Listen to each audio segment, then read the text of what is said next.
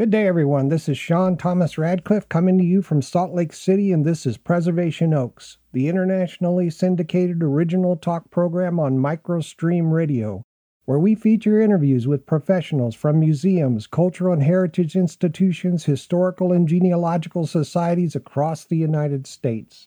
Hey, thanks for listening. By the way, our main platform is preservationoaks.podbean.com.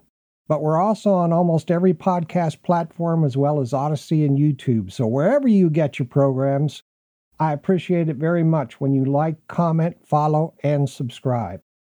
For this episode, we greet Sarah Price Anderson, the board president, and Lindsay Flory, the programming director of the Osage County Historical Society and Hawley Genealogical Research Center in Linden, Kansas.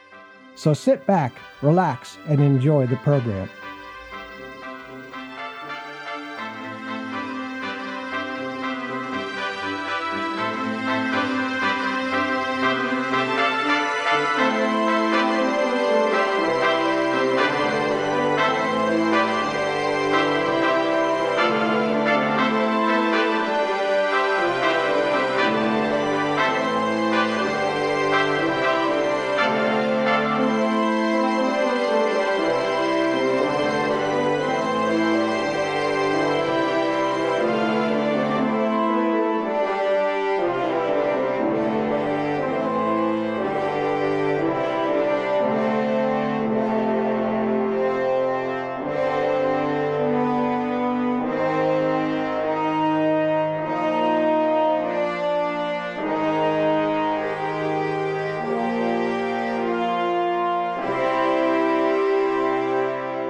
Okay, now if you're a resident in the local area of Osage County, Kansas, or if you're a member of the Osage County Historical Society already, then this episode will help you understand what the society has to offer, how you can participate and take advantage of the worthwhile events the society sponsors, and how to best support them by volunteering and donating. We trust that people want to have a better understanding of these organizations. We make listeners aware of how the organization is supported, how each is unique to the communities they serve, what programs and events they currently have underway, and what services they offer to the public and their members. We believe this information is vital for people to know how to work with these organizations and how important it is to join, support, volunteer with, and donate to one or more of these societies. Remember that your donations are tax deductible. Each guest organization on Preservation Oaks brings with them a truly unique perspective around how they tell the story of their communities, how they continue to be relevant for the times in which we live, and what kinds of exhibits and volunteer opportunities they've created. This makes listening to each episode of the program interesting, fun, and diverse. If you're listening and you'd like to be a guest on the program, or if you have questions or comments about the program, spin off an email to preservationoaks@gmail.com. All right, that being said, let's get this show snapping. Our historical December events for this episode. Happy birthday to cotton gin inventor Eli Whitney, who lived from 1765 to 1825. He was born in Westborough, Massachusetts. His invention used comb-like teeth to remove seeds from harvested cotton and had a tremendous impact on the economy of the South. By 1800, cotton production increased from about 3,000 bales a year to 73,000. He also developed the concept of mass production of interchangeable parts and the assembly line. On December 10, 1948, the General Assembly of the United Nations adopted and proclaimed the Universal Declaration of Human Rights. On December 14, 1799, George Washington died at Mount Vernon.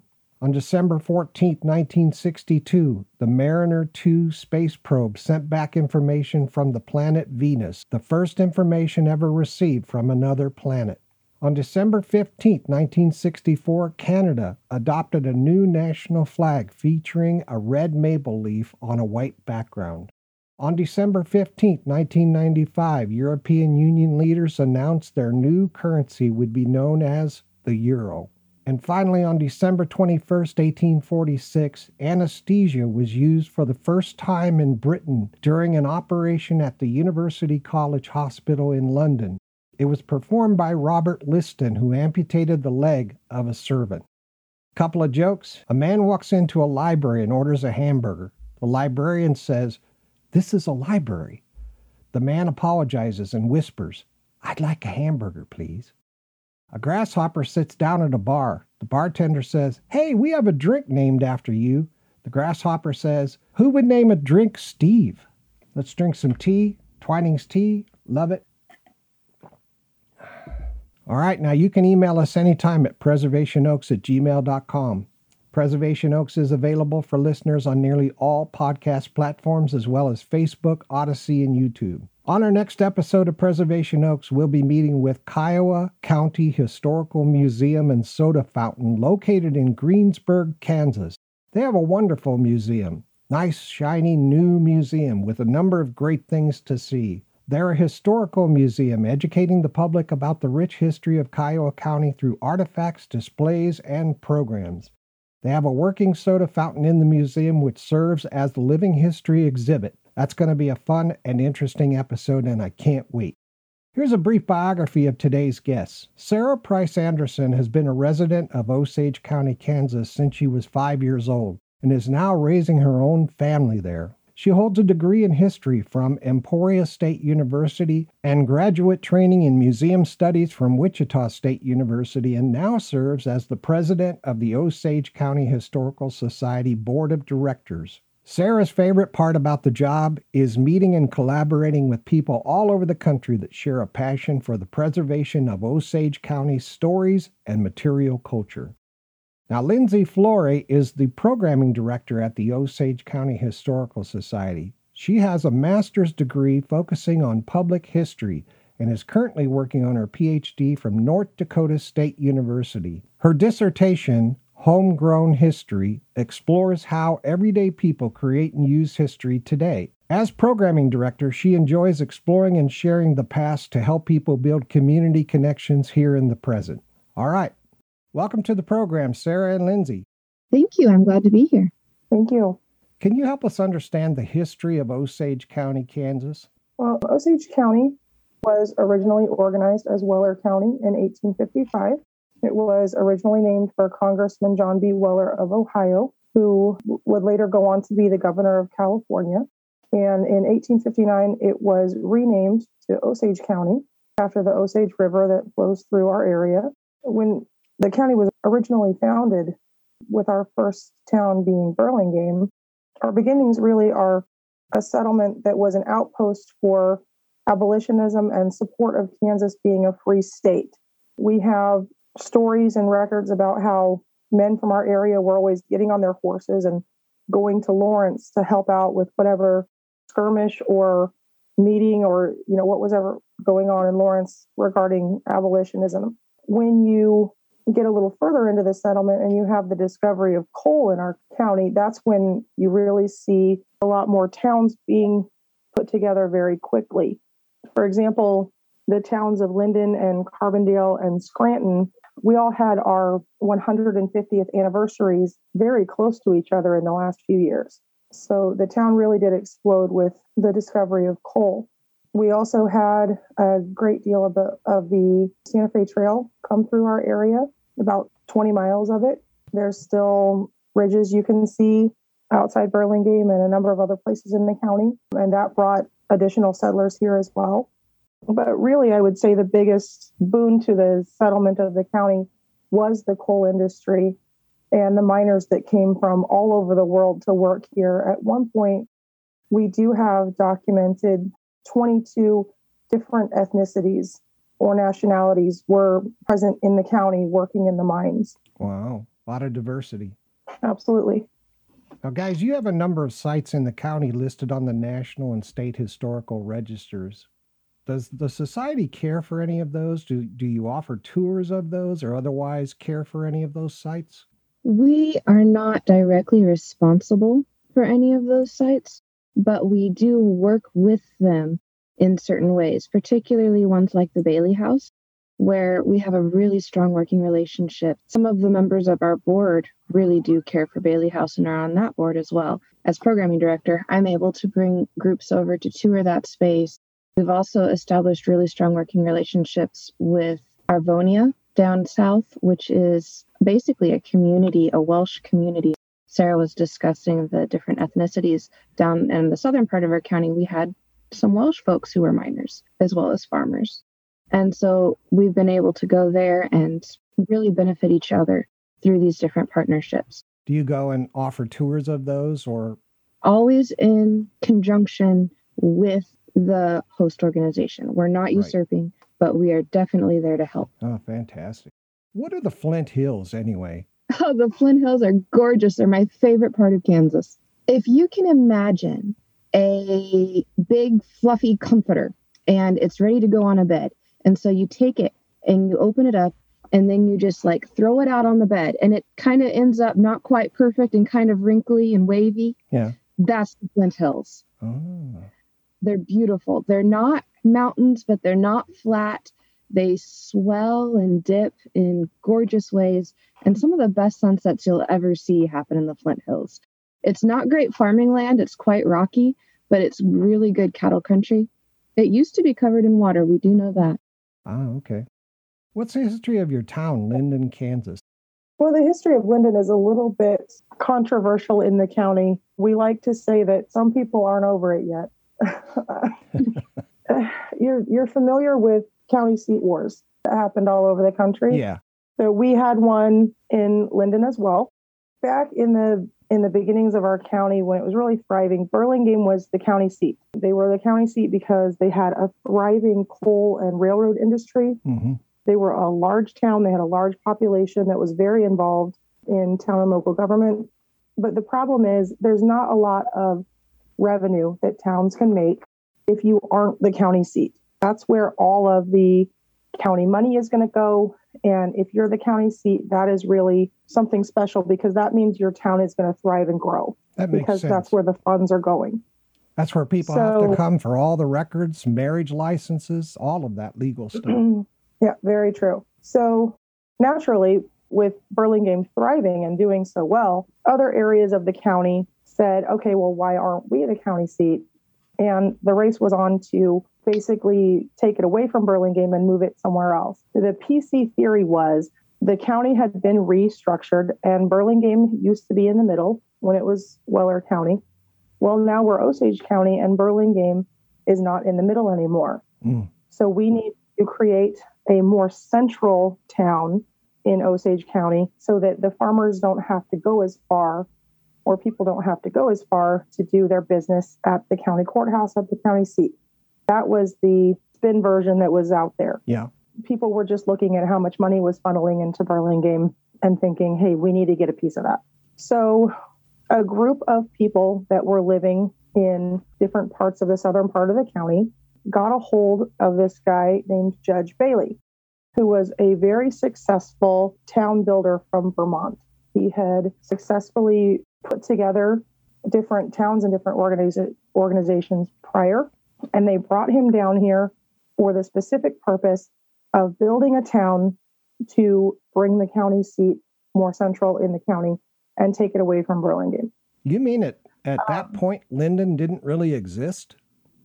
It did not. Oh, my goodness. Okay.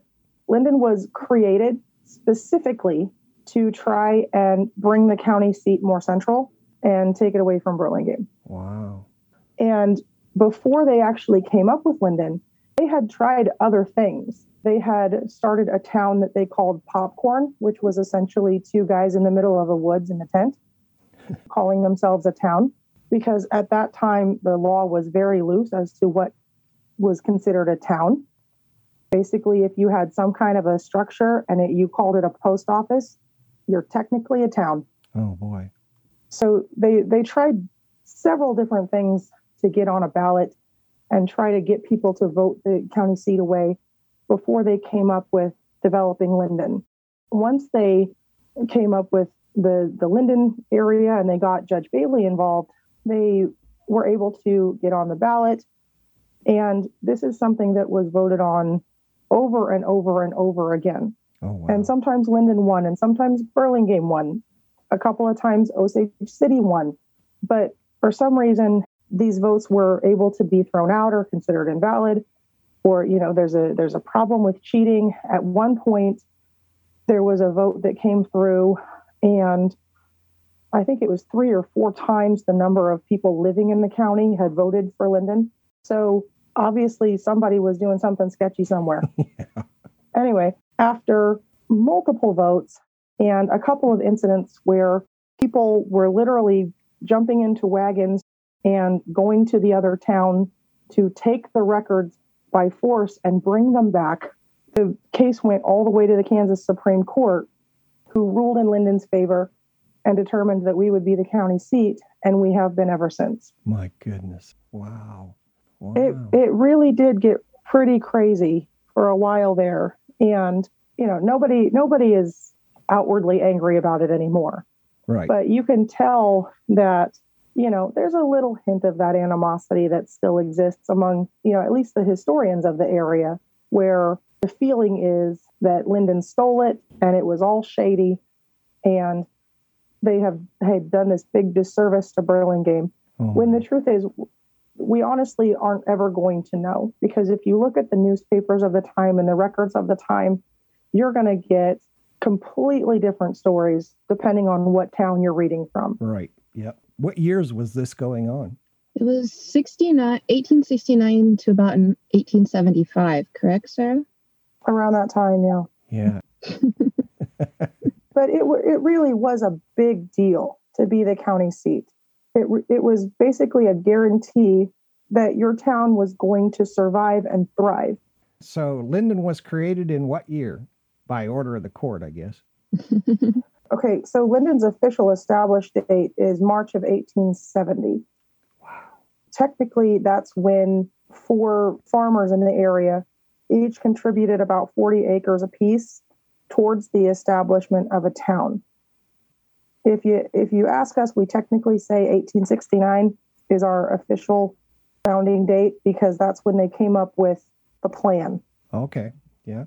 Now, when Lyndon was created, did they move the railroad to go through Lyndon? No, they did not. Okay. Really, it was all about location. It was because they had restructured the boundaries when they changed Weller to Osage County. Yeah. And Burlingame wasn't in the center anymore. Right. That was the whole argument. The railroad was in Burlingame because they really had a thriving coal industry in Burlingame. So the railroad needed to be close to that. Wow. How long did that coal last? Or is it still an industry in the county? We don't have coal and we don't have the railroad any longer. Okay. Technically, there is still coal, but it is not worth getting out. We haven't had working coal mines. I think the last one ended in the 1940s. Okay. The coal is just not good for the environment at the level that it's at to get out. And then on top of that, it's not economically feasible for the money that you would get selling the coal is not worth the price of digging it out of the ground anymore. Right. And as soon as the coal was gone, what did you have? Cattle? We had farms, especially down in the south part of the county. We had some good farmland. A lot of that is now lake land. It was farming, and then it was the coal mines. That's what we had. Very cool. Really, the story centers around Judge Bailey because he was living in Burlingame at the time that it happened. And he was a very charismatic, likable guy. If you read the newspaper accounts from Burlingame, these people really accepted him, invited him into their homes, really liked this guy and thought he was going to do great things for their town. And then he turned around and created Lyndon, and they saw that as a huge betrayal. Oh, yeah. That is an amazing history. So they built the county courthouse. All of that had to happen right after Lyndon was created. Well, they built a structure for the courthouse. It wasn't a great one. The funny thing about that is if you read the Burlingame-centric papers from that time, they have drawings of what they perceived the Lyndon courthouse to look like, and it basically looks like a ransacked chicken coop. And so there was a lot of making fun of the structure that Lyndon was calling a courthouse among the rest of the county. But eventually they did build the structure that's there now. I can add a little to that. I was helping our archivist do some research on that a while back. So by the 1880s, it's still recent enough that they couldn't get enough votes in the county, largely, I would interpret it largely because of Burlingame still being pretty sore to get a bond to build an official courthouse. So a private company built the courthouse and then the county rented it, which I think is pretty funny. Oh my gosh. And then finally, in the early 20s, it had been long enough that the county did get a bond issue approved and they built a new official courthouse. And that's what we have today. That's what I was going to ask. So the old one, did they tear it down or is it still there? They tore it down. The new one is on the same block as the old one. Not quite the exact same location, but the same city block. Wow. That's cool. Wow.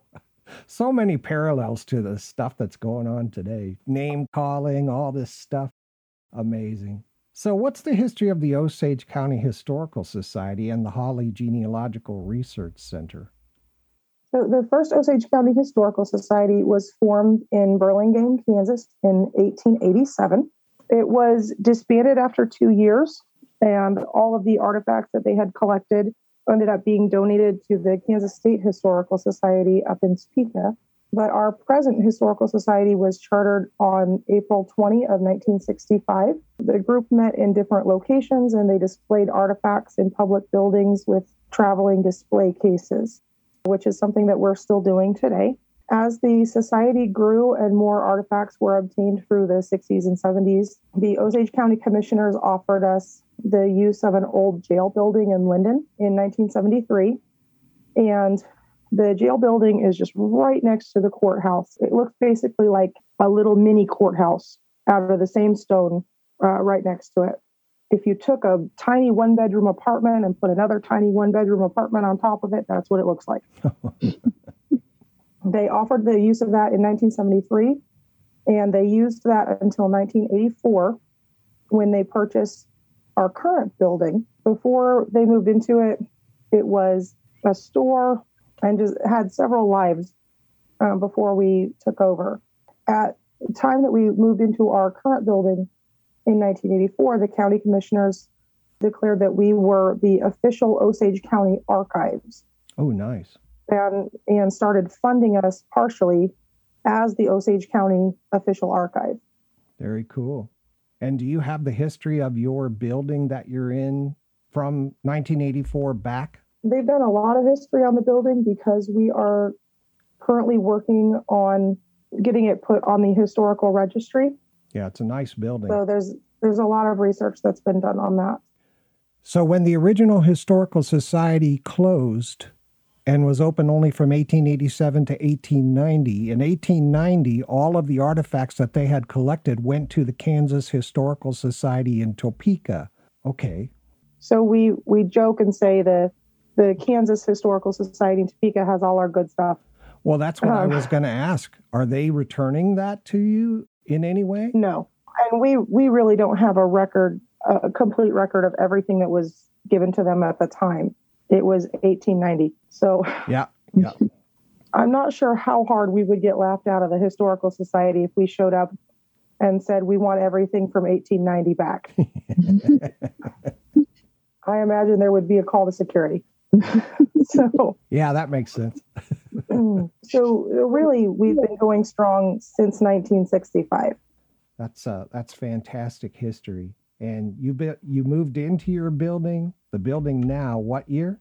1984. Wow, that's great. Yeah, it's a lovely building. It really is. So what's the history of the Holly Genealogical Research Center? Who was Margaret Holly? So Margaret Holly was the president of the Historical Society 2 presidents ago, before myself and Eileen Matzik Davis. She had ancestors from Osage County, and she was living here in Osage County when she became the president of the society in the early 90s. She had been involved in the society for a few years before that and had been on the board before she took on the role of president. The research center is named after her as an honor given to her by Eileen Davis, who came after her, because she is the one that really brought the society into the computer age. In the mid-90s, she recognized the value of computers in genealogical research and how they could be used to create and store online resources. She really pushed for their use with the society so that we could expand not only the number of people we were helping, but in new ways. She also reorganized the museum at that time to make it more interesting for guests. Before she took over, the museum had been sorted by town, and there were exhibits that were pertaining to each town. But she really made it more general interest and brought out some more interesting artifacts and really wanted to make it a more overall interesting experience. Oh, that's great. Sarah and Lindsay, can you provide the audience with an overview of the communities you serve, the variety of your membership, and the mission and objectives of your society? Absolutely. We have several different communities in our county. We have Burlingame, Carbondale, Linden, Melbourne, Osage City, Overbrook, Guanimo, Scranton, Vassar, and Olivet. I personally count Arvonia, even though it's technically not a town anymore, just because there is a large group of people that care very much about it, and we have the amazing Arvonia Schoolhouse there, so I still count them. We have about 120 members right now. We have a lot of people that are here in the county, but we have people all over the country. We have members Connecticut to California. Really, our mission and our objective in our society is preservation of Osage County history and its material culture and its stories. We are, I feel, pretty unique here because we are thriving and we are growing as a society in a time when so many organizations like us are ceasing to exist. We have so many people in our area, whether they're members or not, that care about the history of Osage County and work very hard to not only preserve it, but to collaborate to bring that history to the people of the county and just serve as that constant reminder that our history is important. And we're very grateful for all of the historical societies and groups in these towns that we serve, because the wonderful thing about Osage County is we are not just the Osage County Historical Society, only game in town kind of thing. We have so many wonderful partners in this county between the large history groups in Burlingame. The Schuyler Museum is amazing. There's a wonderful historical society in Overbrook that is actually in the process of raising funds to build their own museum there in Overbrook that we 100% support. We will support their mission. There's a great group out in Arvonia. There's a group in Vassar with the Vassar Schoolhouse that preserves and makes use of that schoolhouse so that it really is a piece of living history out there. And so altogether, the history of this county is so very cherished and supported. And we're just very grateful to have all of these different groups as part of the overall care and preservation of the history in this county. I know when we talked before, you said, hey, this is bigger than Osage County and just our organization, that you function as a collaborative or a cluster. That's fantastic. We do. And even when it comes to assisting researchers that come looking for family history in Osage County, if we don't have it, we usually know someone in the county who does, and vice versa. For example, there's a lot of records and artifacts that are stored at the Burlingame Schuyler Museum. And it's not uncommon for us to send researchers there or for them to send a researcher to us. You know, if we don't have something or know something for sure, it's a really good bet that one of the groups in this network does have that information. You know, of course, depending on what that information is, there's some spirited conversations that can happen when all these history buffs get together to compare notes. But the beautiful thing is that we have these history buffs and they want to have that conversation. And it's just wonderful. That is wonderful. You mentioned a term that I'm not sure everyone in the audience can identify with. You mentioned part of your mission is to preserve the material culture of the county. What is material culture? Material culture just means the stuff that we leave behind. You know, grandma's teapot, grandpa's radio, objects of times gone by. Okay, yeah, that makes sense. So what's coming up on the horizon for your society? Where are you headed next? What are your plans? Really, in the last 18 months to 2 years, we have had a resurgence in our involvement around the county and the programs that we've been able to do since Lindsay came on board, as well as our increased interaction through social media and through different programs we've been able to do.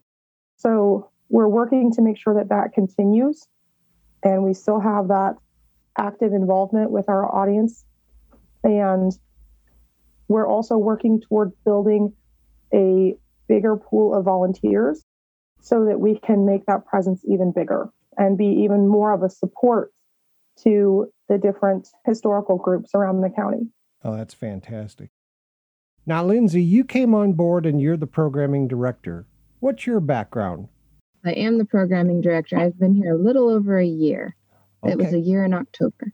I have a background in social sciences and history and public history, which basically the short way of putting that is history outside the classroom. Not everybody likes that definition, but I do. It's quick and easy. It's history outside of a classroom.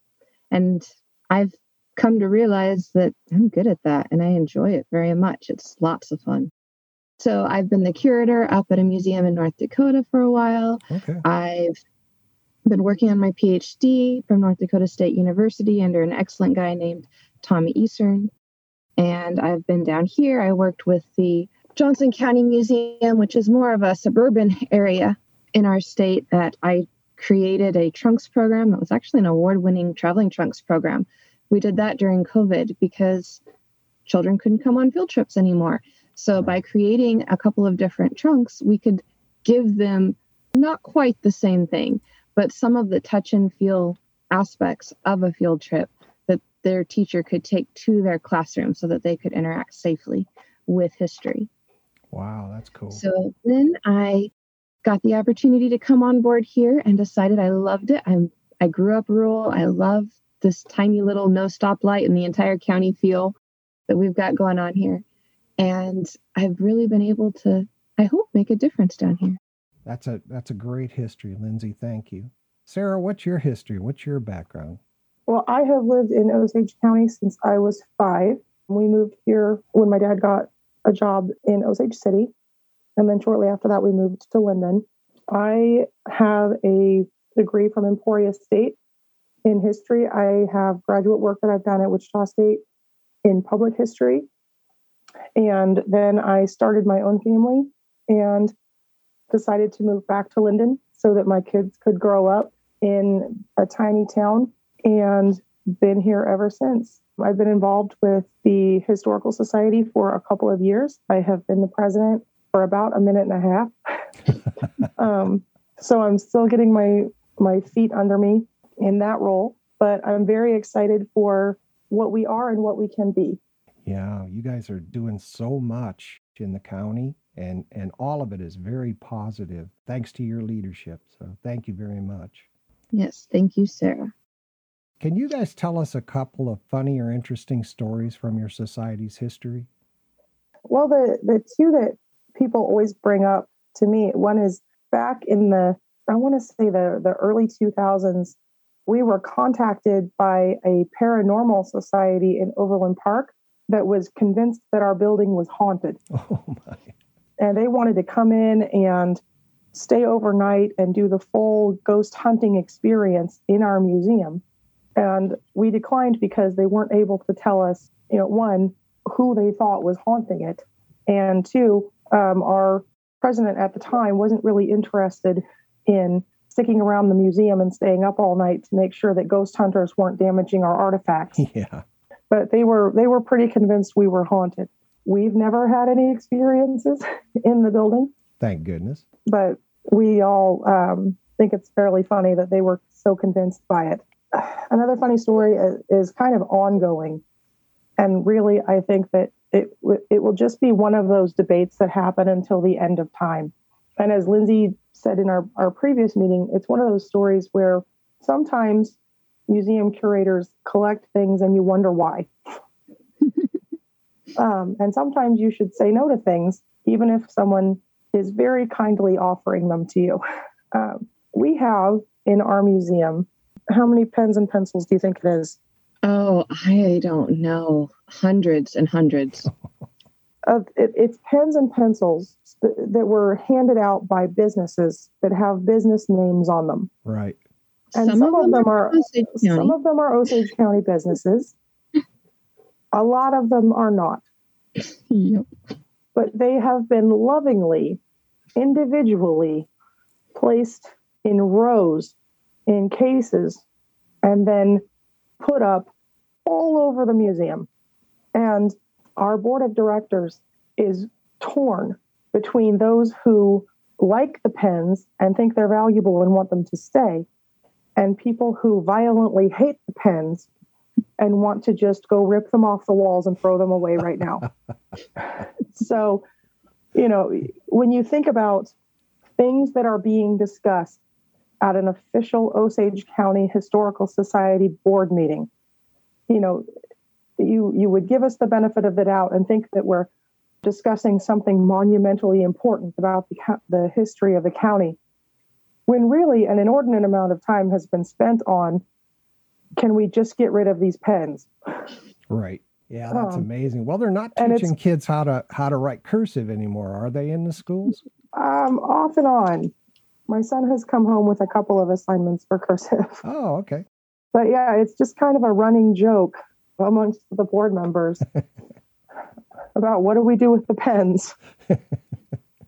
To explain a bit further, just so you get the scope of it, we have row after row of shadow boxes of pins mounted by this collector very carefully. And again, there are some that are from Osage County businesses, but there are many, many pins that are random pins that he probably picked up on a travel somewhere at a hotel desk or some other function and just put in a shadow box and painted it and mounted it. It's just... Wow. It's a thing. Well, God bless him, whoever he was. You're going to have to deal with the pen problem, though. How much space is that taking up? More than I want it to. Yeah, I can't blame you there.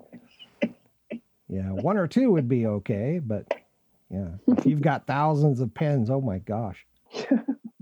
Hey, I'm sorry to interrupt, Sarah and Lindsay, but it's time for a break for a few minutes. We'll pause here and pick up where we left off when we return. All right, listeners, we'll be right back after these words.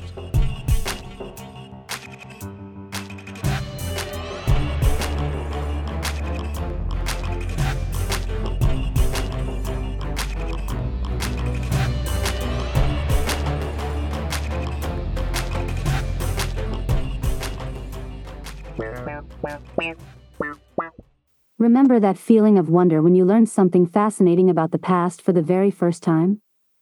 The Osage County Historical Society and Holly Genealogical Research Center is bringing the past back to life.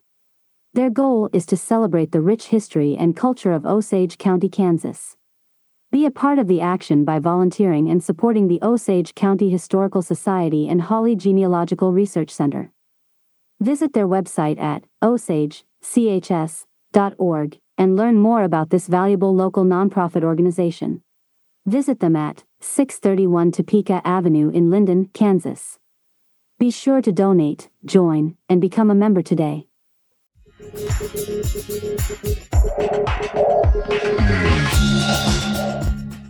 It's time for Preservation Oaks Book Shorts. Book Shorts is a segment of the program where we quickly introduce listeners to authors and books which satisfy your love of history and genealogy, help you with your own research, and finally help you improve the depth and wisdom of your unique family story. On this installment of Book Shorts, we're very pleased to be joined by author Joy Neal Kidney to provide listeners with an overview of her books. Joy's books fall into the category of nonfiction books that provide insights into ancestors' lives and the places they lived. I especially like history books that allow the reader to step back in time, which these books clearly do. These books can add depth to understanding and telling your own family history. Joy Neal Kidney is an Iowa author who grew up on an Iowa farm. With God's help, Joy is aging gratefully. Living with fibromyalgia for 24 years has given her plenty of homebound days to write blog posts and books. Listeners, I want you to know that this isn't just any nonfiction teller of stories. Joy was recognized and presented with the 2021 Great American Storyteller Award. Quote, honoring the woman who most beautifully tells the story of America to Americans, unquote. This award was given by our American Stories organization and WHO News Radio 1040. You can visit Joy's website at joynealkidney.com. Joy has 3 books, the first being Leora's Letters, the story of love and loss for an Iowa family during World War II. There were 5 brothers that went to World War II, only 2 came home. Leora's Letters, the story of love and loss for an Iowa family during World War II, tells the story of the 5 Wilson brothers who are featured on the Dallas County Freedom Rock at Minburn, Iowa. Leora was their mother, and it was Joy's grandmother. The second book is Leora's Dexter Stories, the Scarcity Years of the Great Depression. The undertow of the Great Depression becomes poignantly personal as we experience the travails of Leora and Clabe Wilson, a displaced Iowa farm family. Gritty determination fuels this family's journey of loss and hope, a reflection of what many American families endured during those challenging times. In this true story, the Wilsons slowly slide into unemployment and poverty. Leora must find ways to keep her dreams alive while making a haven for her flock of 7 children in one rundown house after another. The third book, which Joy is currently working on, is called Leora's Early Years, Guthrie County Roots. It's the 3rd book in the Leora Stories series, and it's scheduled to be released this year, sometime in the late summer. Okay, Joy, welcome to the program. Well, thank you for inviting me. Oh, you're very welcome. I'd like to say how awesome your books are. The cool thing about these books is they tell a story about the past that anybody researching family history and having ancestors who lived during the World War II years can immediately benefit from. These books can enhance their understanding of the times and the lives of their ancestors, and that information can really assist them in telling their own family stories and might actually lead them to explore new threads of research. Can you give listeners an overview of your books? Well, that World War II book, it had to be told because of the losses of the 3 brothers. But what it has done when people read it is they start telling me stories of their World War II relatives. You know, I just wanted to write a book. I didn't realize the connections they were going to make.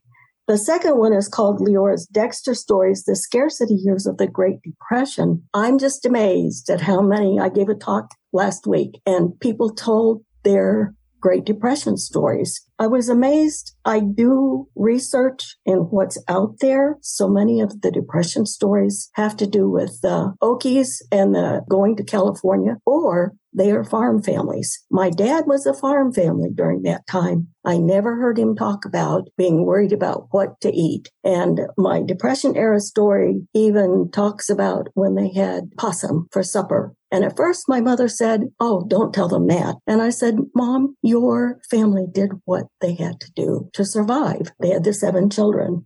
The new book, The Early Years, actually goes into when Leora was born, 1890. I discovered that her grandparents were some of the very first settlers in Guthrie County, Iowa at the time. Oh, no. Iowa was not an old state. I think we became a state in 1846. And these ancestors came into that section of Iowa as early as 1854. So the beginning of it sketches early Iowa, early Guthrie County, and just what it was like to grow up during those years. Eventually, I'll probably do the rest of them. The next one is actually going to be the research I did to find out what happened to those 3 brothers during World War II. Where can people get a copy of your book? What's the best Well, place? they are self-published through Amazon on KDP. But if you would like an autographed copy, we have an indie bookstore here in Des Moines called Beaverdale Books. The phone number is 515-279-5400, and they will ship them. So that's a nice connection to be able to also benefit an indie bookstore. Joy, I'd like to thank you for your time today and for your great books, for your great stories. Listeners, pick up a copy of these excellent books. They have real-life, true information that can help you shape your family history. So thank you, Joy, for being a guest on Book Shorts. And thank you, Sean, for inviting me. Good luck with your new book coming out later this summer entitled Leora's Early Years, Guthrie County Roots. You come back anytime, okay? Okay, thank you. All right, bye-bye.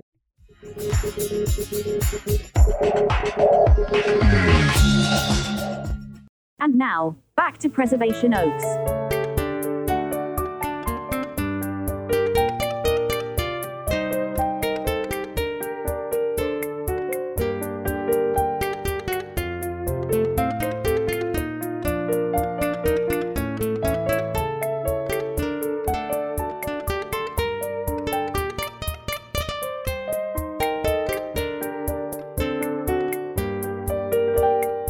Welcome back to Preservation Oaks. We're here today with Sarah Price Anderson and Lindsay Flory from the Osage County Historical Society and Holly Genealogical Research Center located in Linden, Kansas.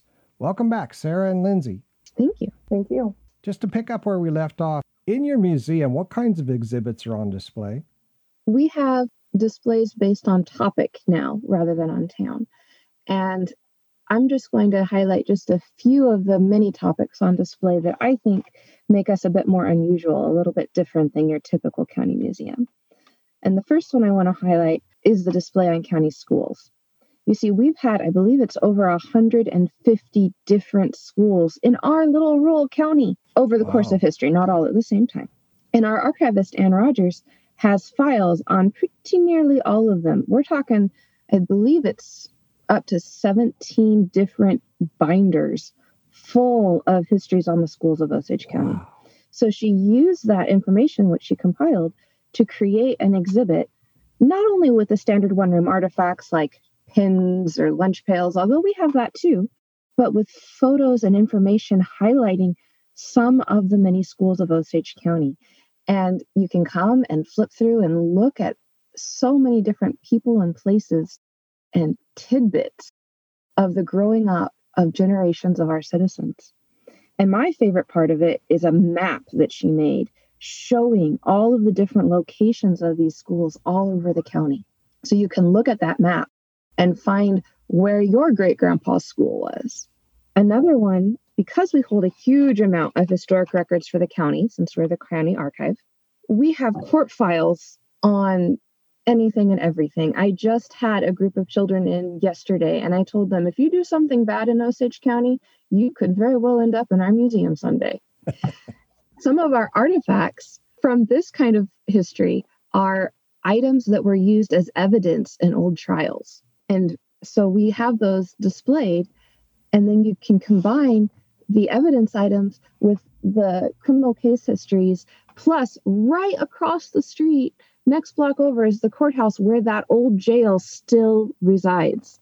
Right. And so you can tie it together in a way that works very uniquely. I don't know off the top of my head of any other county museum that could do that could have the rope that someone in all likelihood created out of blankets from the jail and made into a rope that could get them out of the upstairs of the jail so that they could escape. And then the court case that goes with that, and then the jail just across the way that they allegedly escaped from. It's pretty neat. The last thing that I'll mention, and then I'll let you keep going, is the coal mining exhibit. Because one of our two main industries was coal mining for such a long time, we do have one of our exhibits based on coal mining, and that includes an actual coal cart that they used to use underground in these little 4-foot tunnels where they could shovel coal into the cart. And we even have a rail segment on which it would have been hauled to the main shaft and taken out. Wow. So I think that's pretty cool. No, that's really and cool. A lot of people are interested in our coal mining history, and they want to see pictures of the insides of the mines and records of who worked for what mine. And one thing that I love to say is that we do have a little bit of that. We do. We have as much as we can get our hands on. But what people think is important changes over time. So in the 20s, 30s, when these mines were closing down, a lot of people didn't think this stuff was important. I mean, how often do you decide pre-cell phone to take a picture of your workplace? Right. Really? So we're limited to what others have decided is worth keeping, which I think is an important lesson for everybody who's thinking of what should they save for the future. Are the coal mines still around? Can you go in them? You're not supposed to. Right. They're not safe. They're mostly underground. Yeah, I know coal mining was a really, really dangerous, dirty business with breathing the coal dust and all of that stuff. Very, very. Not to mention the black damp, which was their slang version for the poisoning that you receive from not having enough oxygen. All right. So you've got exhibits on the coal mines, exhibits on evidentiary information from court cases, and the pens, of course. What other great exhibits do you have on display? I really like our kitchen exhibit. We have one that's made to look like, what would you say, 1930s, 1940s? I'd go earlier, possibly even the 20s. Earlier, probably in the 20s. It's made to look like a little kitchen. And we've had people come into the museum and remark that that particular area looks like they were walking back into their grandma's house. And it brings up just, really great memories that they've had about going home. So I really like that one. In the collection, we do have around 2,000 physical objects. We are working on getting more things rotated in and out. It just takes time. And during our busy season, we really haven't had time to do that, but we're hopeful in the future we'll be able to do that more. On top of those 2,000 physical objects, we have about 3,500 photographs. Whoa. We have 450 glass plate negatives. She mentioned the civil court records. The ones that we've indexed so far is over 30,000 of them. Wow. We have over 30,000 obituaries that we've indexed, and there are more that we're working on. We have just thousands upon thousands of documents, books, family histories, and other records that we preserve. We have research collections on every single town in the county, and we also have extensive information on the courthouse. We have requests for judicial history, quite a bit. And we have a traveling exhibit that was just put together on the history of the courthouse and judges in the county that Lindsay and our archivist, Dan Rogers, worked on. So by sheer volume, I really think that we're special when it comes to, if you had to compare us to other societies that are out there, because we get remarks all the time that the sheer volume of information we have stored and have available is significant. I have been to quite a number of museums because of my background in museum studies and the education I've acquired. And I can tell you that when I came to interview here, I was astonished at the level of detail and organization and sheer number of items in our research room. There are museums that are much larger with a much larger budget than ours that do not have this level of organization and care of their research collection. The people of Osage County should be very proud of what you've got and what they have built there in the county. Do you exhibit your collections anywhere else, like the local airport or the courthouse or various businesses around town? We do, in a way. As Sarah mentioned, we have a traveling exhibit, which our archivist and myself put together on civil government in our county. And it's currently it's been at the courthouse. It's been at 2 different local museums now. I'm guessing it'll probably go to another library before we're done. Excuse me, it's been to 2 different local libraries. And it'll probably go to a 3rd local library before we're done. And it, as she said, details not necessarily the whole history of the courthouse, but it details the importance of civil government in our county, which I thought was a very fitting theme to cover during an election year. Yeah, very important. I want to give the contact information of your society. You can find them on the web at osagechs.org. That's osagechs.org. Of course, they're on Facebook. You can visit them at 631 Topeka Avenue, Linden, Kansas 66451. Their mailing address is P.O. Box 361, Linden, Kansas 66451. You can phone them at 785-828-3477. They're located just south of the courthouse. You can email them at researchosagechs@embarkmail.com. That's EMBARQ mail.com. And that's for research. General email is osagecohistory@gmail.com. They're open to the public from April 1st through October 31st, Wednesday through Saturday, 1 to 5 p.m., or by appointment. So what kinds of artifacts are the most precious in your collection? For me, the most precious artifacts are always the ones that are connected to stories, things that you can't find anywhere else, because even if maybe you could find another rope, you couldn't find this specific rope that was used in this specific way created by this person in Osage County. Really, what I like the most about the museum is when someone is able to come in and relate to an artifact. Maybe it had something to do with their family, maybe it has a relative's name on it, or maybe it just reminds them of something from their past and brings that memory back to them. Because the true measure of success of our museum is if people are bringing those memories to us and bringing those memories to the forefront and being actively involved in their story. One of my favorite things is we have some 4-H trophies. You have to kind of look for them. They're up on one of our higher shelves, but they're just these beautiful trophies from fair days gone by. And we've had several kids come into the museum that are involved in 4-H and are champions themselves and take a look at those trophies and think, oh my gosh, those are so cool. You know, I won a belt buckle doing the same thing that kid won a trophy for.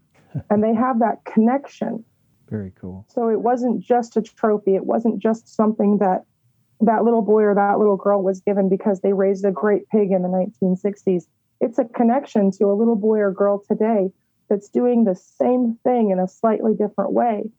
And that gets them interested in that trophy, and that gets them interested in that time. And that makes them a part of the ongoing history and the ongoing story. And that, for me, is very rewarding.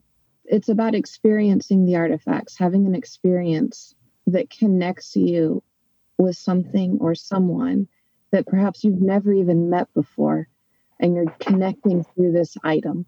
Yeah, plus they're connected to the community. It's their place. It's their home. That is very cool.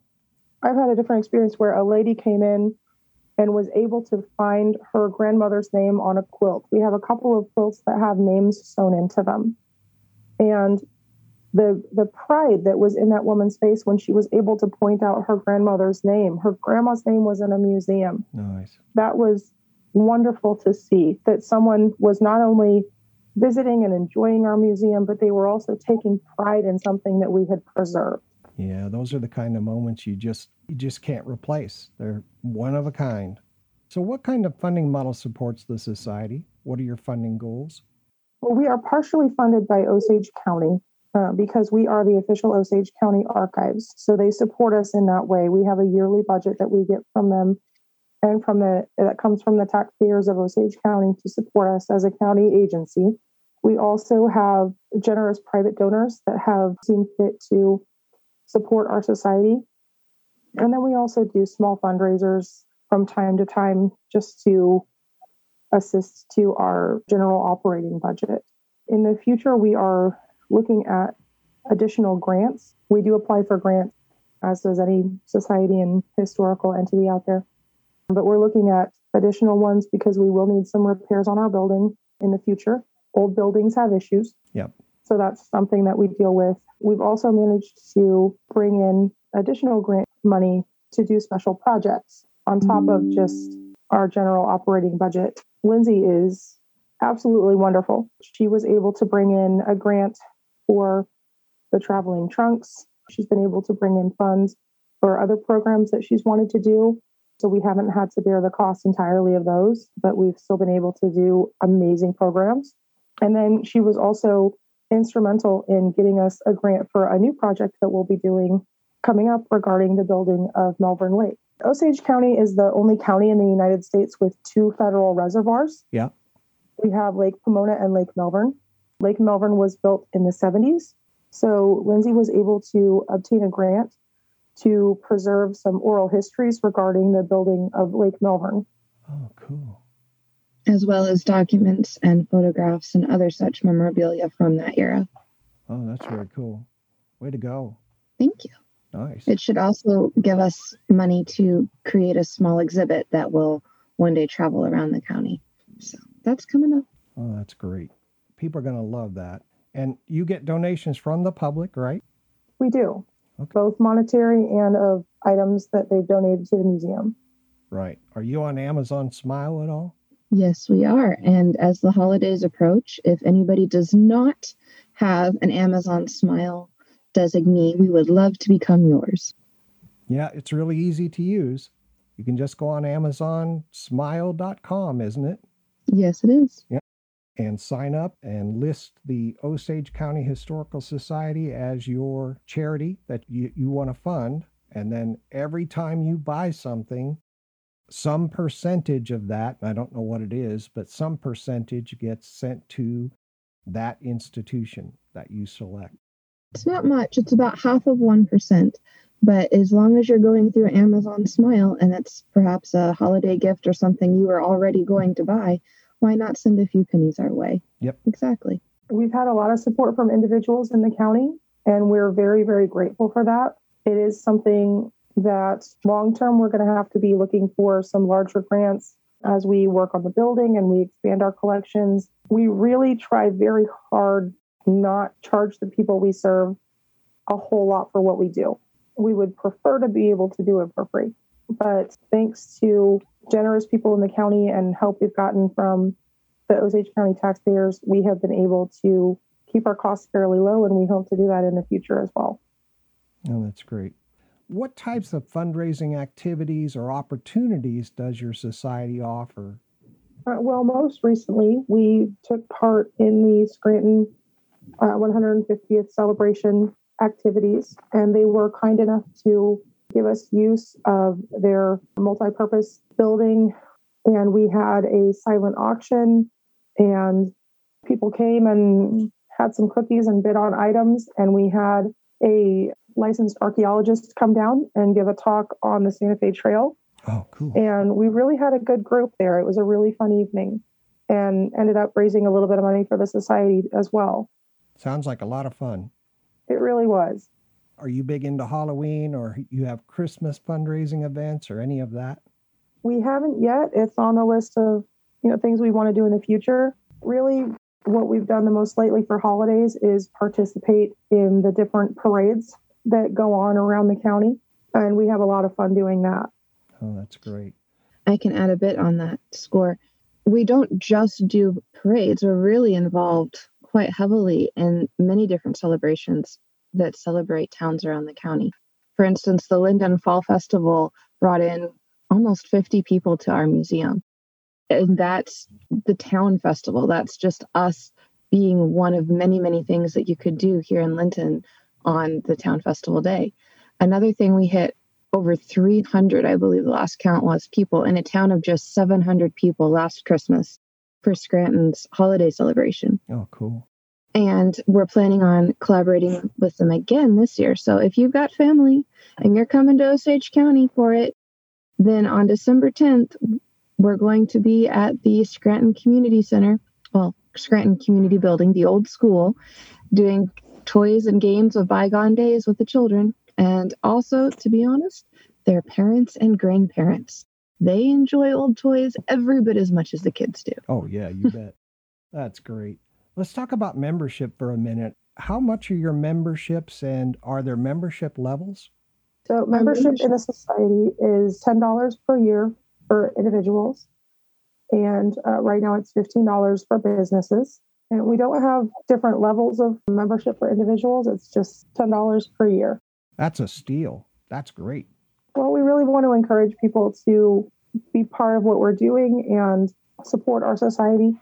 Really, the $10 per year pretty much covers the newsletter that we send out, which has information about our society and what we're doing and what we're planning and what we've accomplished, as well as interesting history about the county. The Hedge Post is put together by our head researcher, Eileen Davis, and she does a wonderful job on that. So your newsletter is called The Hedge Post? The Hedge Post, yes. Filled with stories and photos relating to Osage County history, updates on our activities and events taking place around the county, and information on what we're doing at the time. In terms of education, with working with school children, outreach events, What does the society do within the community? Oh, I get super excited about this. I've been waiting for this. Okay. So we do all kinds of things all over the county with all kinds of people. Cool. And my favorite thing about it all is how collaborative it is. We collaborate with libraries on library programming. We worked with Linden over the course last summer to do children's summer reading programs where they got to do all kinds of fun history-based activities. We do school tours, and yeah, we do the normal school tour here in the building, but we also collaborate with Arvonia Schoolhouse and with Rapp Schoolhouse and bring kids out to a one-room school so that they can see what school used to be like forever ago, right? Yep. Well, to a 5-year-old, it's forever ago if it was 50 years back. I can tell you, like, when we went to Arvonia, we hit every child in the district around there. Every K through 5th grade child came there. For Kansas Day, which is something that happens in January, I was over at the Meridazine School District, hitting every K through 5th grade child there. And that was in collaboration with the middle school. There were 7th graders calling me up on the phone, getting me to come. Like, they put that together, which I think is pretty impressive for a group of 12-year-olds. Yeah, that's great. Wow. Yeah. We don't just work with children either. We work with adults as well. I've created Intro to Genealogy and Digging Deeper programs, largely because we have such an incredible research center. I want the word to get out about that to our adult population who might be interested in doing research on their property or their family or some random old place in town that they're just curious about. So I do the Intro to Genealogy ones myself. And then for the Digging Deeper programs, I bring in a very experienced genealogist to come in. And that one is for people who have already done quite a bit of their own research, and they're asking the more esoteric questions about how to really dig in, hence digging deeper. And she's a huge resource on helping us with that. Nice. So those go out to various libraries in the community. Sarah's already mentioned that we have speakers occasionally with our fundraising events, as well as with our annual meeting. And the speaker part of the annual meeting is open to anybody who wants to show up. I'm also really looking forward to, hopefully in the fairly near future, working with Humanities Kansas on their Speakers Bureau, as well as Humanities Kansas is partnering with us for the new Melvern Lake project that you've already heard a bit about. Yeah, that's nice. Then, of course, there were the 150th celebrations this past summer with Scranton and Carbondale, where we helped them by establishing exhibits in their pop-up museum and doing tons of research that we compiled for the 150th to help them learn more about their towns and especially the people who lived in their towns long ago. And that's to say nothing of the grants that we received from very generous funders in our county for our trunks. And those trunks are what enables me to go out to places like libraries and schools and give children hands-on experiences about our agricultural and school heritage. Yeah, that is very cool. Now I noticed that you have like a log cabin at the local park. Do you guys get involved with maintaining that or have education activities there or any of that? Or is that log cabin still there? That log cabin is still there. It is the Bailey House. It is on the National Historic Register, and it is a really good example of how we partner with other organizations. We do not own the Bailey House. The Bailey House is owned by the city of Linden, and it has a preservation board, I suppose one would call it that, a preservation trust that helps run it for the city of Linden. And then that preservation board reaches out to us, and they are so welcoming for any kind of school program or educational activity that we might want to do there. Really kind of them. Yeah, it's very cool. Now, you mentioned at one point you have around 3,500 photographs. Are you digitizing those? We are. One of the holdups to getting them completely digitized is just the sheer volume and the amount of time it takes. We are actively looking for additional volunteers that can come in and help us with getting those indexed and cataloged and scanned. Some of them can be scanned with our current equipment. Others are just too old and too fragile. We are going to be getting some additional equipment to get those scanned. But the plan is to eventually have every single one of them in a digital format. Oh, that's great. That is absolutely good. I know you mentioned that you're capturing some oral interviews about the reservoir, one of the federal reservoirs there in your county. Do you also capture oral interviews from elderly people, that kind of thing? We have plans to do a couple of projects with that in the future. It just depends on time and grants that we're able to obtain. One thing that we would really like to do is partner with the Honor Flight program that's here in the county, that's been very successful in getting veterans to Washington, D.C. to see the memorials. Nice. We would like to partner with them and be able to gather oral histories from those veterans. We also would like to kind of, narrow it down by topic a little bit, but gather oral histories from some of our older residents in the county regarding their time growing up in the area and things that they've seen that have changed. So that's on our horizon. That's going to be so interesting. So we mentioned volunteers a couple of times and how many volunteers it's going to take to digitize photos and so on. What kind of opportunities does the society have for members of the public to volunteer? There's a lot of really exciting things going on at the museum, whether it be with research we're doing or exhibits that we want to put together or scanning that we want to have done. Really, there is an opportunity for anybody to find something that's interesting or interests them as they come in and get involved with us. We don't like to say, this is our project, come in and conform to it. We would really like people to be able to come in and spend part of their time helping us on projects that we need help with, but also find something that's really interesting to them and be able to work on that in a way that benefits the museum or the community. So what we say is that we will take anybody with an interest in their local history, and we will find something that interests you for you to do. Yeah, that is. And I would cool. take that even farther from the programming standpoint. I know that I've worked over the summer with a couple of gals who are great. They're high school gals, and I won't say their names on air because I didn't ask them. But they are amazing at helping me with youth programs and getting out craft supplies and coming up with ideas on how to make things work with children. So you don't even have to be into serious research history. You just have to enjoy some aspect of the museum world. And there are so many different aspects that a lot of people don't even know exist, whether that be working on marketing skills or website design or programs, or even for a while, I know we had one lady who just really enjoyed housework. It was just her thing. She liked it and she didn't have enough of it to do at her house. So she'd come in and vacuum for us just because she enjoyed that. So there's always something, no matter your interests, that you can do in a museum environment. Yeah, that's fantastic. And I hope they take advantage of that. The kids today, they don't have as much tech-anxiety as older folks, and they can really help out with videos, taking videos and doing all sorts of things.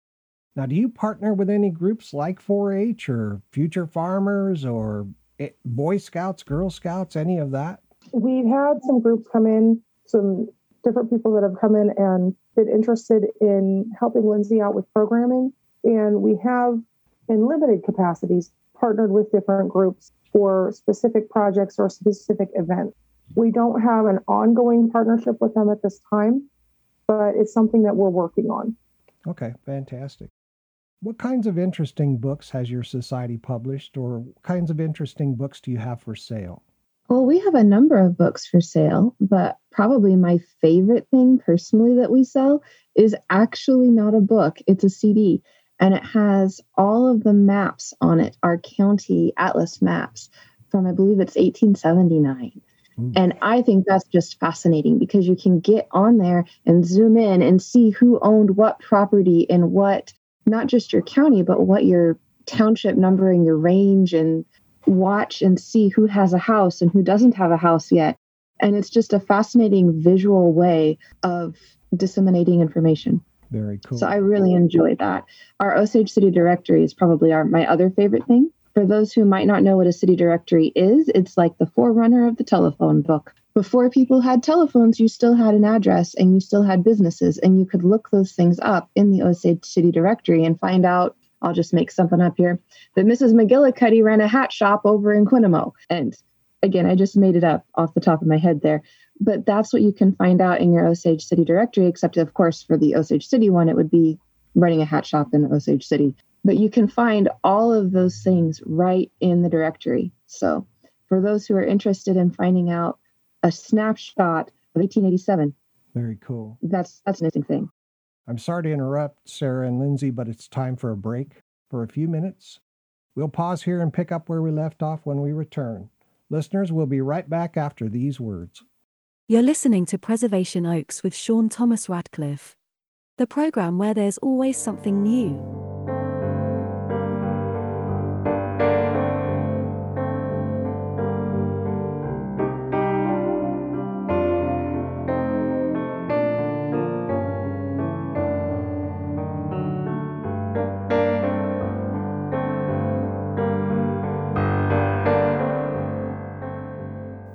Please join the Osage County Historical Society and Holly Genealogical Research Center and support their efforts to bring history to life for you and your family.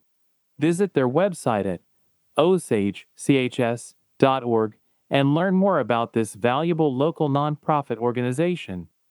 Come for a visit to your beautiful museum at 631 Topeka Avenue in Linden, Kansas. Be sure to donate, join, and become a member today. You'll be glad you did. I'd like to talk about volunteering, especially as a way to help your growing family. As we all know, there are a million things to accomplish and only 24 hours a day to do so. Many people have no idea how to find time to commit to their local museum, cultural, historical, or genealogical society. But it's a valuable investment in the community and your family on many levels, and something that you'll need to make work to realize the benefits. Why does it matter to you personally to get involved in your community? Well, if you're a business leader, it's important to keep your finger on the pulse of the local business community. By doing so, you not only do your part to support local causes, but also stay aware of opportunities to grow your company. While there are a variety of ways to accomplish this, including social media, newspapers, television, social circles, and networking, there is no better way than to build relationships by engaging yourself in these valuable organizations within the community. However, if you're raising a family and seeking to train your kids in the life lesson, quote, to do well for your community by doing good, unquote, then it's imperative to immerse yourself and your family in helping the community and having fun while doing so. Maybe you've wondered, how can I volunteer in my community, but still have a lot of fun? If so, being a volunteer at a museum, cultural, historical, or genealogical society could be for you. You'll find great opportunities to work with children in order to pass on knowledge and history. Not only do you get to teach the next generation of kids some valuable life skills and information, but you also get to enjoy the activities while teaching them. Volunteers typically help guide visitors, answer questions, answer phones, perform research, help file, work with children, and a huge number of other things that keep the society running smoothly. You also get to attend the events and learn more about your community so that you can pass this on to your family and friends. Your family will get a sense of belonging, a sense of place. For those who say they don't have time to volunteer, time is secondary. People with a family and other obligations can generally give just a few hours a week. You don't have to volunteer for hours and hours of time. You can start by micro-volunteering, with a shift between 1 to 2 hours. These societies host a variety of fun activities to bring members and non-members together. These organizations are non-profit organizations, meaning that they have very few staff members on the payroll and rely on volunteers to assist with the rest of their activities. There are always things to do, and if you strike up a conversation with any of them, they'll be happy to help you find something that you will love doing and that helps your family and community. It's an exalted feeling to volunteer your talent, plus the people you spend your time with and the experiences you gain are invaluable. There are literally thousands of people from all walks of life who volunteer their time, energy, and resources to museums, cultural, historical, and genealogical societies all across the country. If you enjoy books and quiet, the research library is the perfect place for you to volunteer. You will get to organize books and perform research tasks to help others document their lineage. You can be involved in digitizing records and photographs. You can enter records into a database or help the curator. These societies can offer many different activities for you to engage and help by doing something you love. Museums, cultural, historical, and genealogical societies generally work closely with community members, schools, and businesses. They often host events and fundraisers to bring information to the public and improve the success of the area. You can help improve your community by giving back to these organizations that make your community a better place to live. One of the most beneficial and perhaps underrated perks of starting your volunteer journey is the example it sets for those around you. Within your circle, volunteering is phenomenal for the wellness of your community, as you're demonstrating that helping is a core value. From your family members and friends to anyone else in your circle, your efforts to make the time and commit to your community won't go unnoticed. They will set a positive tone in your circle and instill a sense of direction throughout their lives because they will be at the heart of the community. Please consider volunteering with your family today. You'll be glad you did. This is Kirk Dillon, a friend of Sean Radcliffe's. Preservation Oaks brings you unbeatable information about museums, cultural, heritage, historical, and genealogical societies across the United States. It is a most enjoyable program that enables the public to look under the covers, as it were, and to feel completely comfortable with their decision to donate, join, volunteer with, and support their organization of choice. I strongly encourage you all to give 3 cheers to the unsung heroes that are our nation's Preservation Oaks, for the hard work they do at your local society. It's very important work that really must be done properly, with everyone in the community helping as much as possible. Please follow, like, and listen to each episode of Preservation Oaks, but much more importantly, do please join, donate, and volunteer at one or more of your local societies. Thank you very much. This is Debbie Burgess, president of the Onega Historical Society, and I listen to Sean Thomas Radcliffe in Preservation Oaks on MicroStream Radio. This is Cynthia Rockney Wilson with the Douglas County Historical Society, and I love listening to Sean Thomas Radcliffe on MicroStream Radio. This is Ben Twilliger, the executive director of the Eudora Area Historical Society and Museum located in Eudora, Kansas. I had a lot of fun as a guest on Preservation Oaks. 9 out of 10 curators agree. Preservation Oaks is the best podcast on the internet. If you're a historical or genealogical society listening to Preservation Oaks, and you'd like to be a guest on the program, please email preservationoaks@gmail.com. Again, that's preservationoaks@gmail.com. Listeners, thank you for listening. You can comment anytime about the show or send suggestions by emailing preservationoaks@gmail.com. Thank you. And now, back to Preservation Oaks.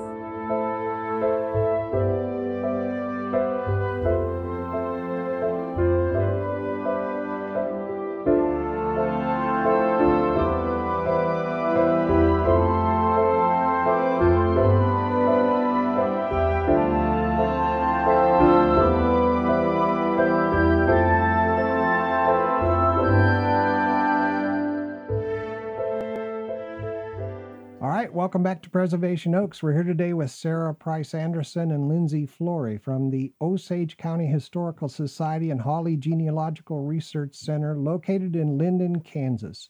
Welcome back, Sarah and Lindsay. Thank you. Glad to be back. I want to pick up here. So what kinds of things are available to do on your website? Well, people who go up on our website will see different tabs where they can either decide that they're interested in programming and head on over to my section, or they can decide that they're interested in researching and they can head on over to that section, or they can decide they're really into just us in general and they can hop on it and fill out an online form and join, or send in a membership by snail mail too, which is still quite popular. Fantastic. Can I donate directly to the society from the website? We do have a PayPal link on our society's website. The easiest way to donate is to send an old-fashioned check, but yes, we do have PayPal as well. Okay. And let me give the contact information real quick again. On the web, you can find the society at osagechs.org. You can find them on Facebook at OSCOKS History. You can visit the museum at 631 Topeka Avenue, Linden, Kansas 66451. You can send them mail, send that check to donate to P.O. Box 361, Linden, Kansas 66451. You can phone them at 785-828-3477. They're located just south of the courthouse. For any kind of genealogical research, you want to email them at researchosagechs@embarkmail.com. Their general email is osagecohistory@gmail.com. And they're open from April 1st through October 31st, Wednesday through Saturday, 1 to 5 p.m., or by appointment. Something else I would like to add that I found was a really interesting way to maximize your donation capabilities for those who are still working outside the home for pay. A lot of companies use a site called Benevity. A lot of the larger companies do. And if you work for one of those larger companies that uses Benevity, many times your company will match your donation. For example, we have someone who works for the energy company Evergy who donates $12.50, about every paycheck. And it's tax deductible, so he gets that as a tax write-off, and then his company matches it. So we end up with a $25 donation from him just about every paycheck. So as we're heading towards the end of the year and you're thinking, man, tax season's coming up, if you're still working, you might check to see if your company does a match service like that, because it's fairly easy to set up through Benevity, from what I understand. Even if you're not still working, you can also start thinking, man, it's the end of the year. Where could I get a quick tax write-off that would help me out? We are a 501c3 nonprofit, and we can help you out with that as well. So these deductions or these donations are tax deductible. I want to give you an opportunity. We've talked about a number of different things that you guys are working on, that your current initiatives are. I want to give you one more opportunity now that we've had a chat for a while to think about the needs of the society that you want people in your area to know about and support right now, kind of a key, this is what we need right now. What would that be? Well, coming up, we do have some repairs that we need to do to the building. That's going to take some significant funds. So if anyone's interested in helping out with that, we'd love to talk to you. We are always looking for people that want to partner with us on the creation or bringing of a program for children or adults to somewhere in the community. So if you have an after-school program, or you have a homeschool group, or you have a school group, and you're considering doing an educational or hands-on historical program, we want to be part of that. We want to be there for you. And if someone says, hey, I have an extra $25 or $50 this month, I want to send it to the society and I want to help them bring this historical programming to the school children of our county, we would love that. Okay, thank you for that. Thank you very much. What are your thoughts about how best to keep history and community support flourishing for the current generation, K through 12? They have to be engaged. And honestly, K through 12 is the place to be, especially the younger, the better. It's often like when you have little children, I don't know how many of our listeners today are parents, but if you are, if you can remember to when your child was about 5 years old and they wanted to help you with everything. Hey, Daddy, what can I do? Hey, Daddy, can I help you do this? And you wanted to kick them out. And then they turn out to be 15, 20 years old and they don't want to do it anymore. That's why we want to get the little ones. Because if they're coming in here, just like I had a group in just yesterday who were so thrilled at not just the fact that they got to have a field trip day, but because they were here looking at things from very long ago and touching things when we were making our trunk exhibit work for us, they're engaged. They're connecting, not just with the past, but with each other and in a way with the future. So if you get them when they're little and you get them in a way that makes sense to them doing what they want to do, that's how it flourishes in the future. You're helping their well-being as a youth, which then gets into their head so that they want to help their well-being as adults too. That's and great. I will say it really helps to have people in your corner like Lindsay. I like to tell people that Miss Lindsay is magic, because I'll tell you from a personal parental standpoint, I have a 10-year-old little boy, and I don't know how many of your listeners also have a 10-year-old little boy, but what he's interested in is hours upon hours of nauseating people on YouTube. That is his main interest. But for over an hour, Miss Lindsay had him captivated by putting together a corn husk doll. And I never in a million years would have thought that my son would be interested in something like that.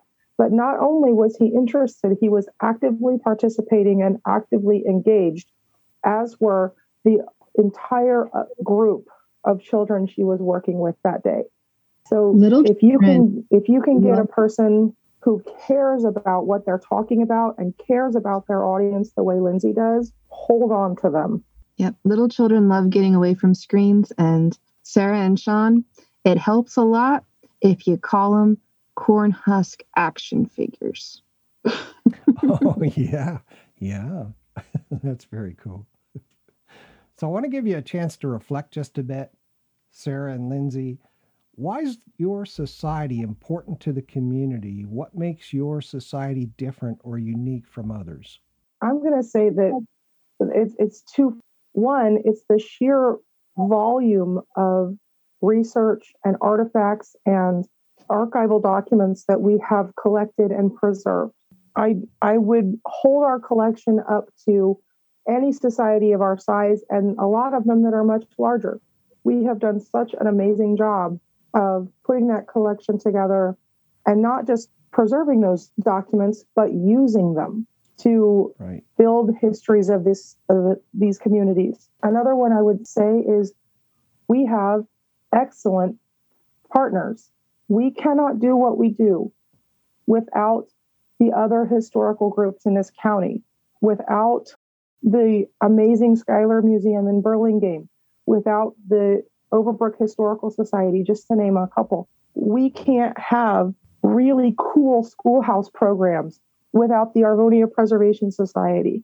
We are so lucky to have so many different groups in this county that care about the history and preservation of Osage County stories, that are willing to not only come together and help each other, but support each other in programming and getting people interested and getting people engaged on a continuous basis. I would say that that's probably the single largest benefit of joining the society, is that you are able to connect. Even if you live in Timbuktu, when you get your hedge post, you are able to connect with what's going on back in Osage County and with other people who are interested, not in the past as some dusty, dirty old thing, but as a real way to build community in the present and future. Now, another benefit of membership, as we're going on that way, that's, a smaller one, but still worth noting, is that $10 that you're spending doesn't just get you the hedge post, and it doesn't just get you the really invaluable way of connecting with others around the county and around the country, but it also gets you an hour of free research from one of our researchers, which is pretty incredible in its own right.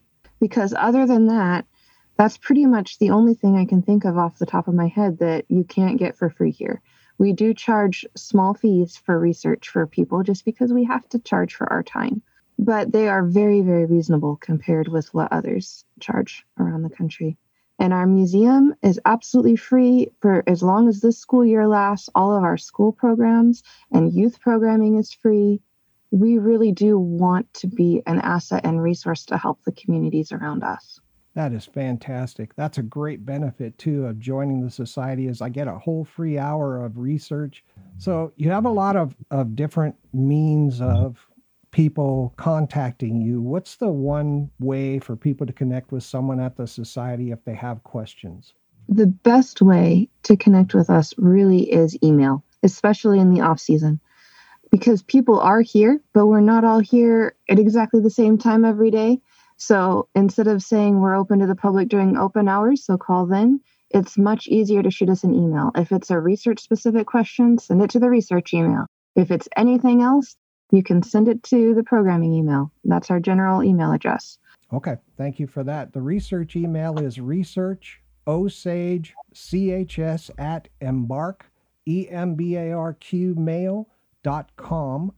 The general email or programming email is osagecohistory@gmail.com. Sarah, Lindsay, is there any other information or message you'd like the community or members to know about? I think overall, I would just like to say that Osage County is a really special place to live and be, and we have a really interesting history. of attracting people of all different ethnicities and backgrounds, and just how well they've been able to blend over the years. Our lead researcher, Eileen, likes to call Osage County a little melting pot.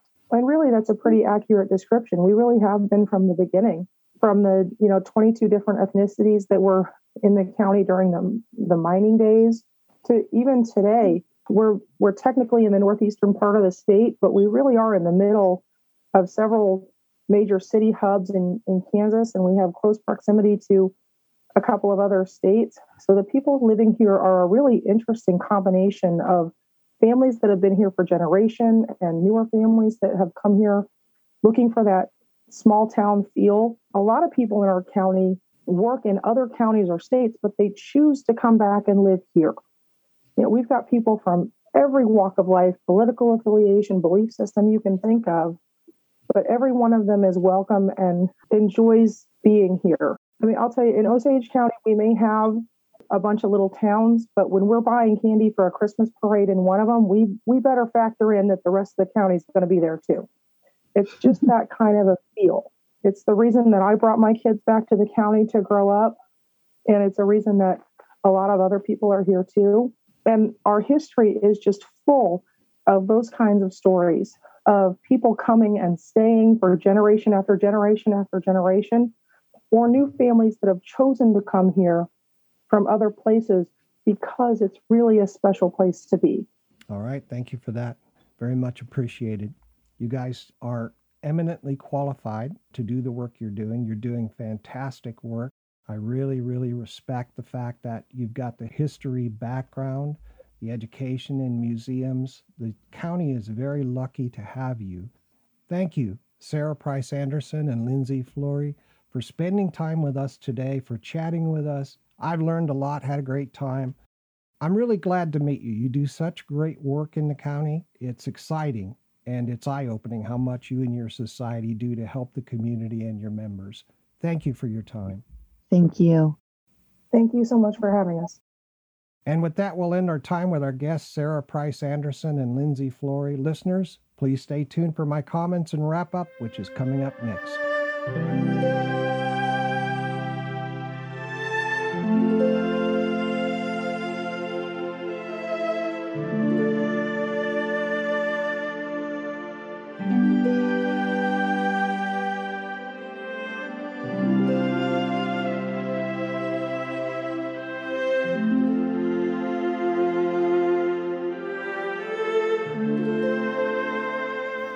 Welcome back. Chatting with Sarah Price Anderson and Lindsay Flory was such a pleasure. I'm so glad they took the time to be our guest. I really enjoyed our time together, and it's very much appreciated. We learned so much about Osage County, the communities the society serves, their excellent community support, and the positive and impactful activities the society is undertaking in the county to help everybody and improve the quality of life for the residents. Sarah and Lindsay are well-spoken communicators, dedicated, educated, knowledgeable, and filled with determination and professionalism to grow and expand the Osage County Historical Society and Hawley Genealogical Research Center. The most pressing priority of the Osage County Historical Society and Hawley Genealogical Research Center at this time are, number one, the Society's building needs repairs and a new roof, so connect with the Society if you can help. They're looking to build a bigger pool of volunteers, so please connect with the Society and volunteer. They're seeking volunteers who can help with oral interview projects and partnering with what I think is, they said, is Honor Flights, the Honor Flights organization. They're seeking partners to sponsor and help with the creation of programs for children or adults. They're seeking speakers who can provide historic, genealogical, and educational information to the public. This quote from Sarah: "We are thriving and growing as a society at a time when so many organizations like us are ceasing to exist. We are unique because we are not just the Osage Historical Society, the only game in town kind of thing. We are a partner with all the other groups and organizations across the county. What I got from our time together was that the organizations, groups, and societies in Osage County are a family with similar interests and objectives for the county residents. After spending some time with Sarah and Lindsay, I speak somewhat reverentially when I say that the people of Osage County have a wonderful Osage County Historical Society. They're doing the essential work to preserve the history of the county and to reach the people of the county in order to make them aware of their history, which will guide them into their future. Sarah is in a new role in the society as the president. She and her team deserve the community's support by joining the society, volunteering, donating, and helping to get things done in collaboration with the other groups and organizations across the county. At the risk of incurring the ire of some members of the board, I'm going to say something about the pens. You might think about making the collection of pens a rotating display in the museum. The full collection should be archived to free up space, and then a subset of the collection can be displayed in sets of interest to the public and related to Osage County. Right now, citizens of Osage County have a unique opportunity to help nurture the society by volunteering and donating. Volunteers are needed in the research library to help digitize photographs, catalog materials, and perform research. This will help to increase the volume and depth of the information available to family researchers. Even more volunteers are needed to help with building maintenance. Cleaners, washers, electricians, carpenters, plumbers, and tradespeople of all kinds are needed. In addition, the society needs great people who can organize and attend social gatherings and programs for the society and to attract and market across the county. People are needed to help organize exhibits in the museum and for the traveling trunks. Website designers can help. Artists can help. Teachers can help. People who love taking videos and conducting interviews can help. Students in high school and college can help.